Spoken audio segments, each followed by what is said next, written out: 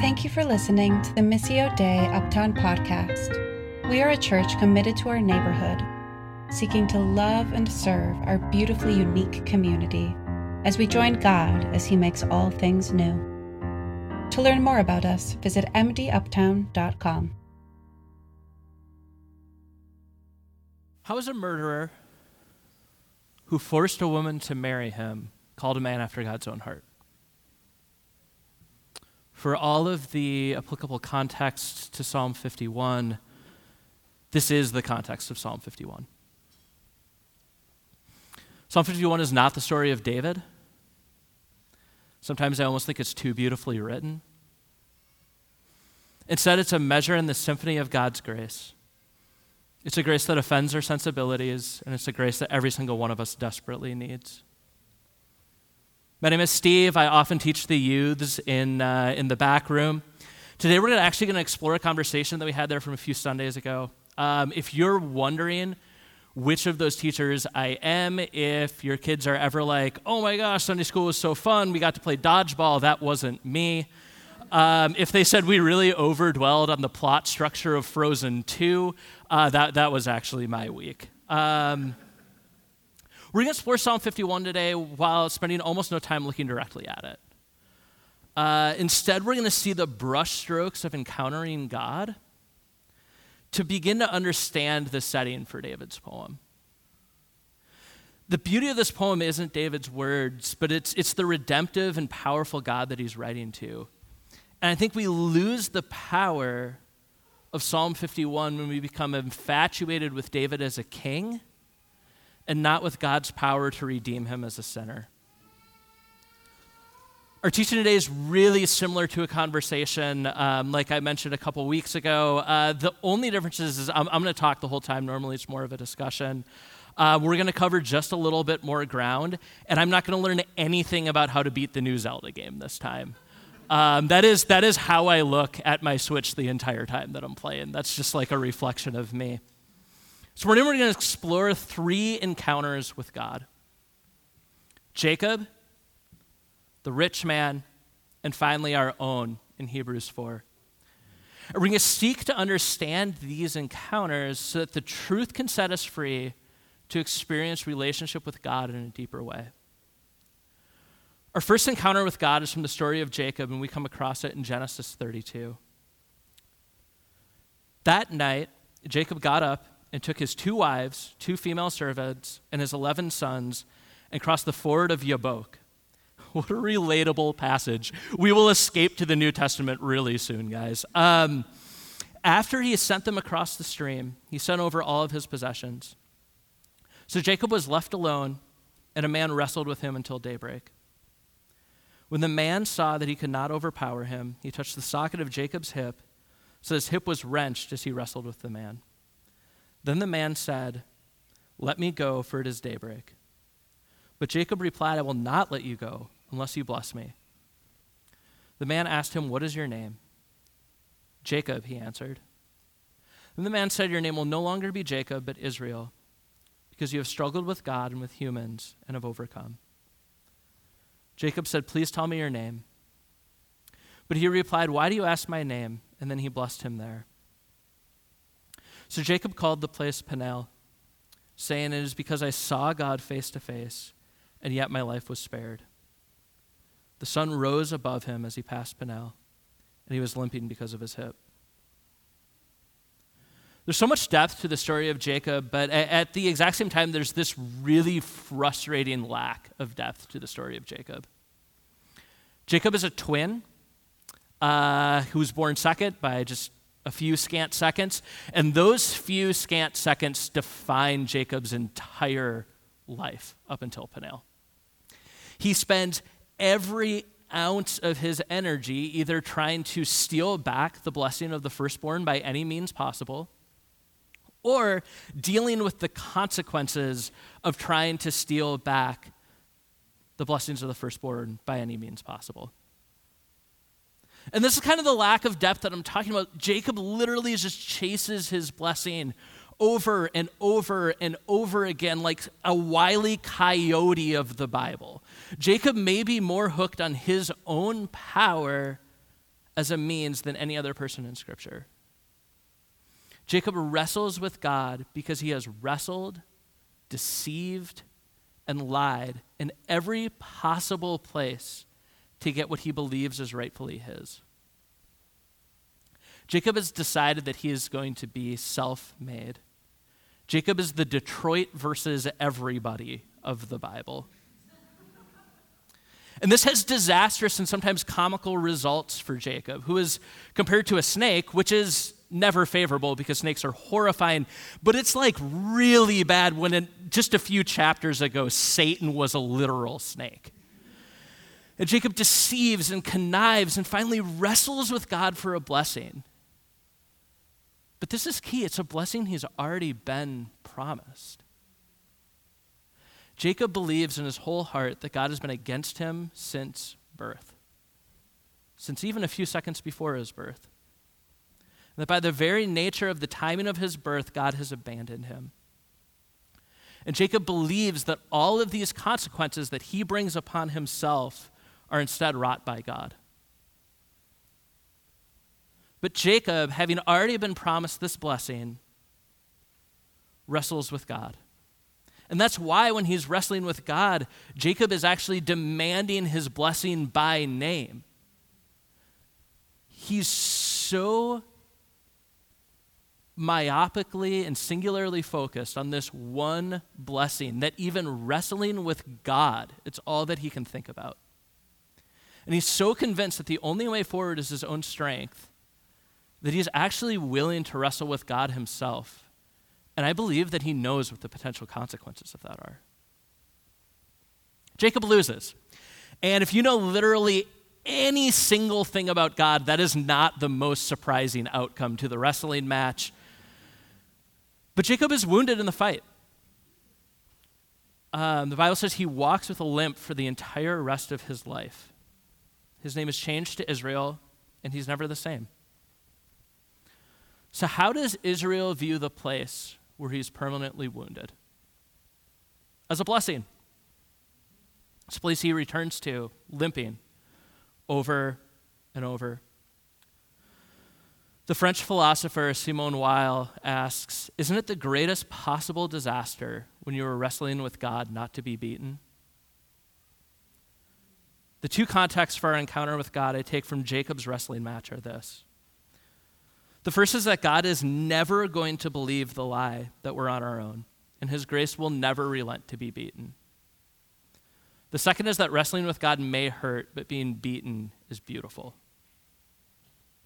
When we encounter God, we have the luxury of knowing that we will leave beautifully broken, whether we arrive that way or not. God won't let us win. And when he conquers our hearts, we may be wounded, but we'll return to it as a place of blessing. Susan asked the non-French philosophers, Mr. and Mrs. Beaver, is Aslan quite safe? I shall feel rather nervous in meeting a lion. And Mrs. Beaver responds, if there's anyone who can appear before Aslan without their knees knocking, they're either braver than most or just silly. Then he isn't safe, said Lucy. Safe, said Mr. Beaver. Of course he isn't safe. But he is good. And he's the king, I tell you. Our second encounter with God comes 1,800 years later in Mark 10, when a rich man who almost certainly knew the entire story of Jacob approaches Jesus with a question. Verse 17 says, as Jesus started on his way, a man ran up to him and fell on his knees before him. Good teacher, he asked, what must I do to inherit eternal life? Why do you call me good? Jesus answered. No one is good except God alone. You know the commandments. You shall not murder. You shall not commit adultery. You shall not steal. You shall not give false testimony. You shall not defraud. Honor your father and mother. Teacher, he declared, all of these I've kept since I was a boy. Jesus looked at him and loved him. One thing you lack, he said. Go sell everything you have and give to the poor. You will have treasure in heaven. Then come follow me. And at this the man's face fell. He went away sad because he had great wealth. A lot in this story is made of the impact of wealth on the journey with Christ and on walking with the Lord. And rightfully so, but I think that emphasis actually misses a really important story. This is the story of a man before a Savior. I'm first blown away by the faith of the rich young man. I mean, he approaches Jesus with what appears to be reckless abandon, but it isn't abandon. And even though that's a difference that I don't immediately recognize, it's not lost on Jesus for a second. And as I reflect on my own self, that's not surprising to me that I don't recognize the difference, because the difference between eagerness and abandon and brokenness, those are differences that I almost never recognize in myself. I actually don't think the rich young man does either. David doesn't. In Psalm 139, he implores, "Search me, O God, and know my heart." But let's just table that. Let's say enough about the anonymous rich guy, and let's talk a little bit more about the God of the universe who's in human form. Jesus looks on him and loves him. He searches and knows his heart and loves him. Even an account of rebuke is just seasoned with that familiar grace that we taste and see that God is good. Jesus looks on him and loves him. And it's just another story in the Gospels that the presence of Jesus turns into a love story. The rich man goes away sad. A really interesting question came up when we had this conversation with the youth a couple weeks back. Was the rich man sinful for walking away sad? Isn't it interesting that this story has no resolution? It's almost like the story has already been told. That the story we have is of a man who is deeply, deeply loved by the living God and given a truth that shakes him to his core. He's wounded, and honestly, maybe forever. But he has this opportunity to change clothes from being the rich man to just being an anonymous man whom Jesus loved. He's given a new name if he'll take it. Would there be anything sweeter than to just be a nameless person whom Jesus loves? I imagine that the rich man doesn't run around heaven talking about the wealth that he once had. But instead, I think he would tell any one of us who would listen, I'm the guy who Jesus loved in that one story. To be loved by God himself is its own identity. And there's just no next thing that stands up to that. It's the same call and identity that Jesus places directly before us. As Father Greg Boyle says, we're asked to lock on to the singularity of that love that melts us. And it doesn't melt who we are, but who we are not. But melting hurts. Sometimes the very prospect of it sends us away sad. For what it's worth, I don't think the sadness was a sin response. I don't know how any of us can bring our own selves to accept the command to go and sell everything we have, to give up on every one of the devices that we've believed in to be a provider in our life. Instead, it's grace that teaches our hearts to fear, and it's grace our fears relieve. David doesn't write Psalm 51 because he independently realizes his sin and repents. He is brought painfully by a grace of God that his heart fears. He comes before the throne of God with a prayer for forgiveness, renewal, and the joy of his salvation. But it is not from a position of strength. So what do we know about the throne room where David petitions God? If that's the final place of our setting, if that's really where we're going to dwell, let's talk a little bit about Hebrews 4:14 through 16. Therefore, since we have a great high priest who has passed through the heavens, Jesus the Son of God, let us hold firmly to our confession. For we do not have a high priest who cannot sympathize with our weaknesses, but one who has been tempted in all things just as we are, yet without sin. Therefore, let us approach the throne of grace with confidence, so that we may receive mercy and find grace for help at our time of need. We're going to focus on that last verse, and for some people, this is going to be one of those, like, the book was better moments, where the movie throws out your favorite character, and you're like, what? If my mom is at home watching this, she's like, you're skipping the high priest in Hebrews? She's just like throwing her coffee mug through the TV screen. Don't worry, there's way more coffee.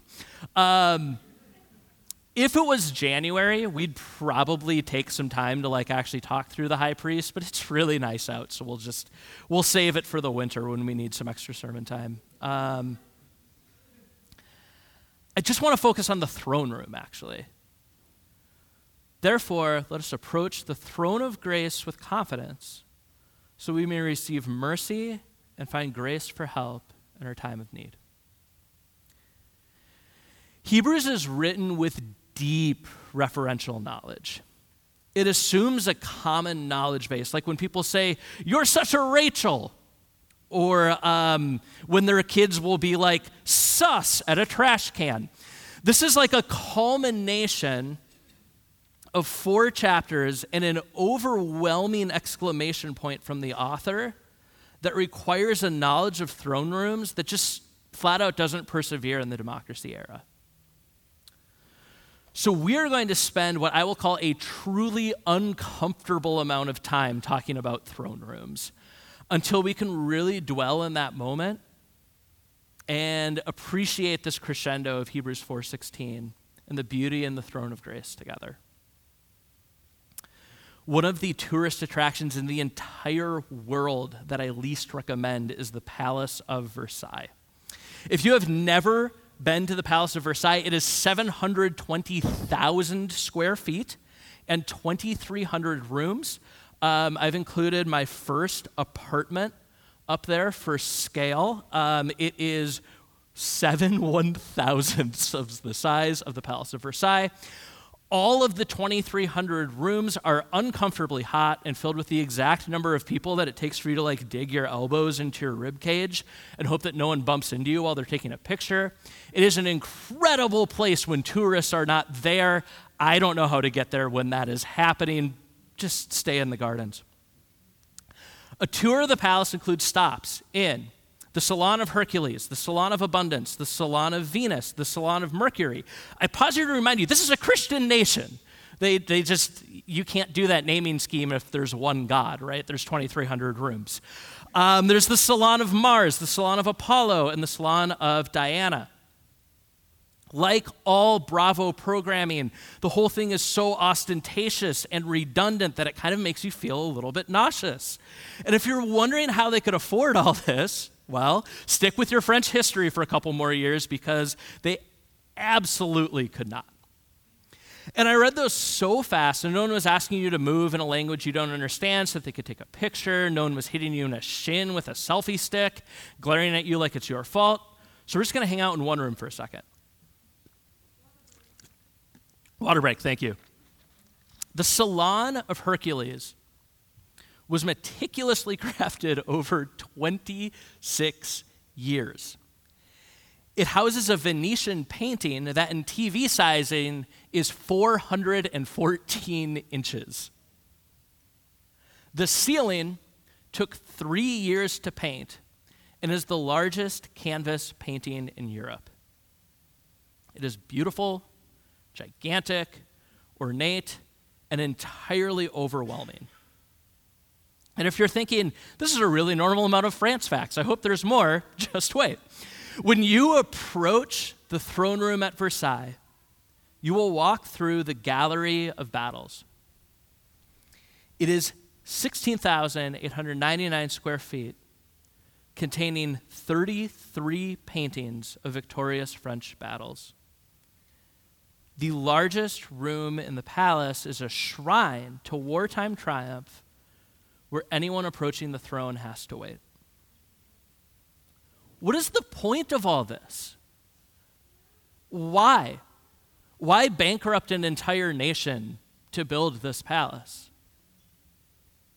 The point is that by the time you've reached the throne room, you are so overwhelmed by the wealth and might of France that you don't dare ask for anything. That by the time you get before the king, you just fall on your knees and beg for mercy. Because that's what a throne room does. And you might be saying, surely, Steve, you realize this example is anachronistic and that the author of Hebrews couldn't have possibly been thinking about the Palace of Versailles when writing Hebrews 4:16, which is correct, but the French actually didn't invent this idea.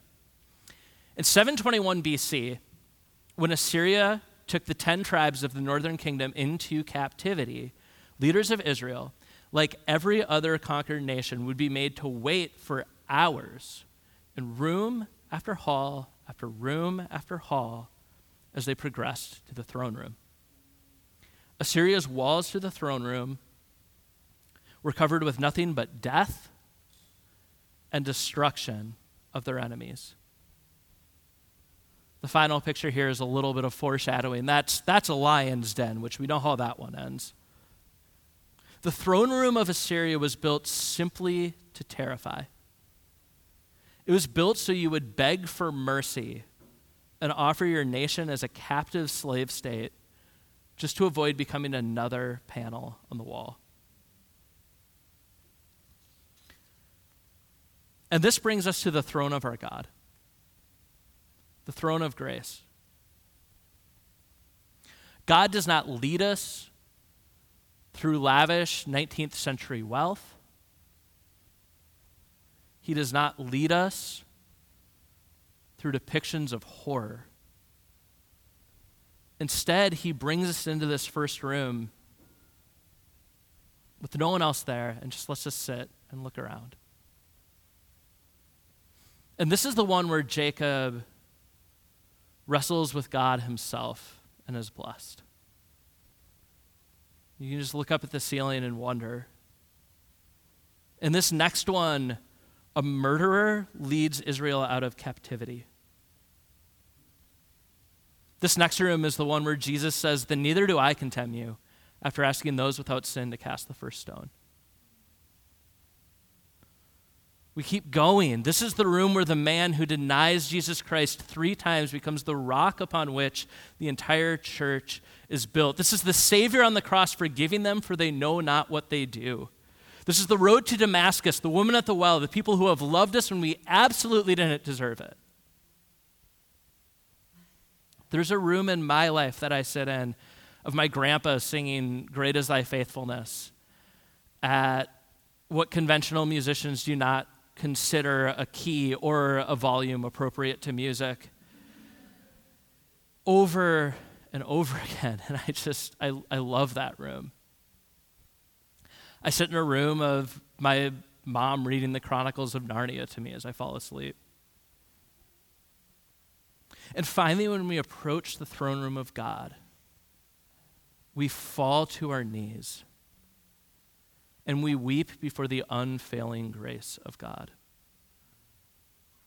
We stand before a great cloud of witnesses as his highest melts away our lowest. We are not kings. We are not rich men.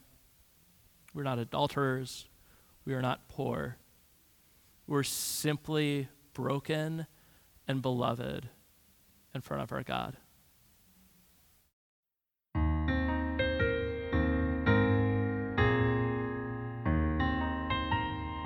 Thank you for listening to the Missio Dei Uptown podcast. We are a church committed to our neighborhood, seeking to love and serve our beautifully unique community as we join God as he makes all things new. To learn more about us, visit mduptown.com.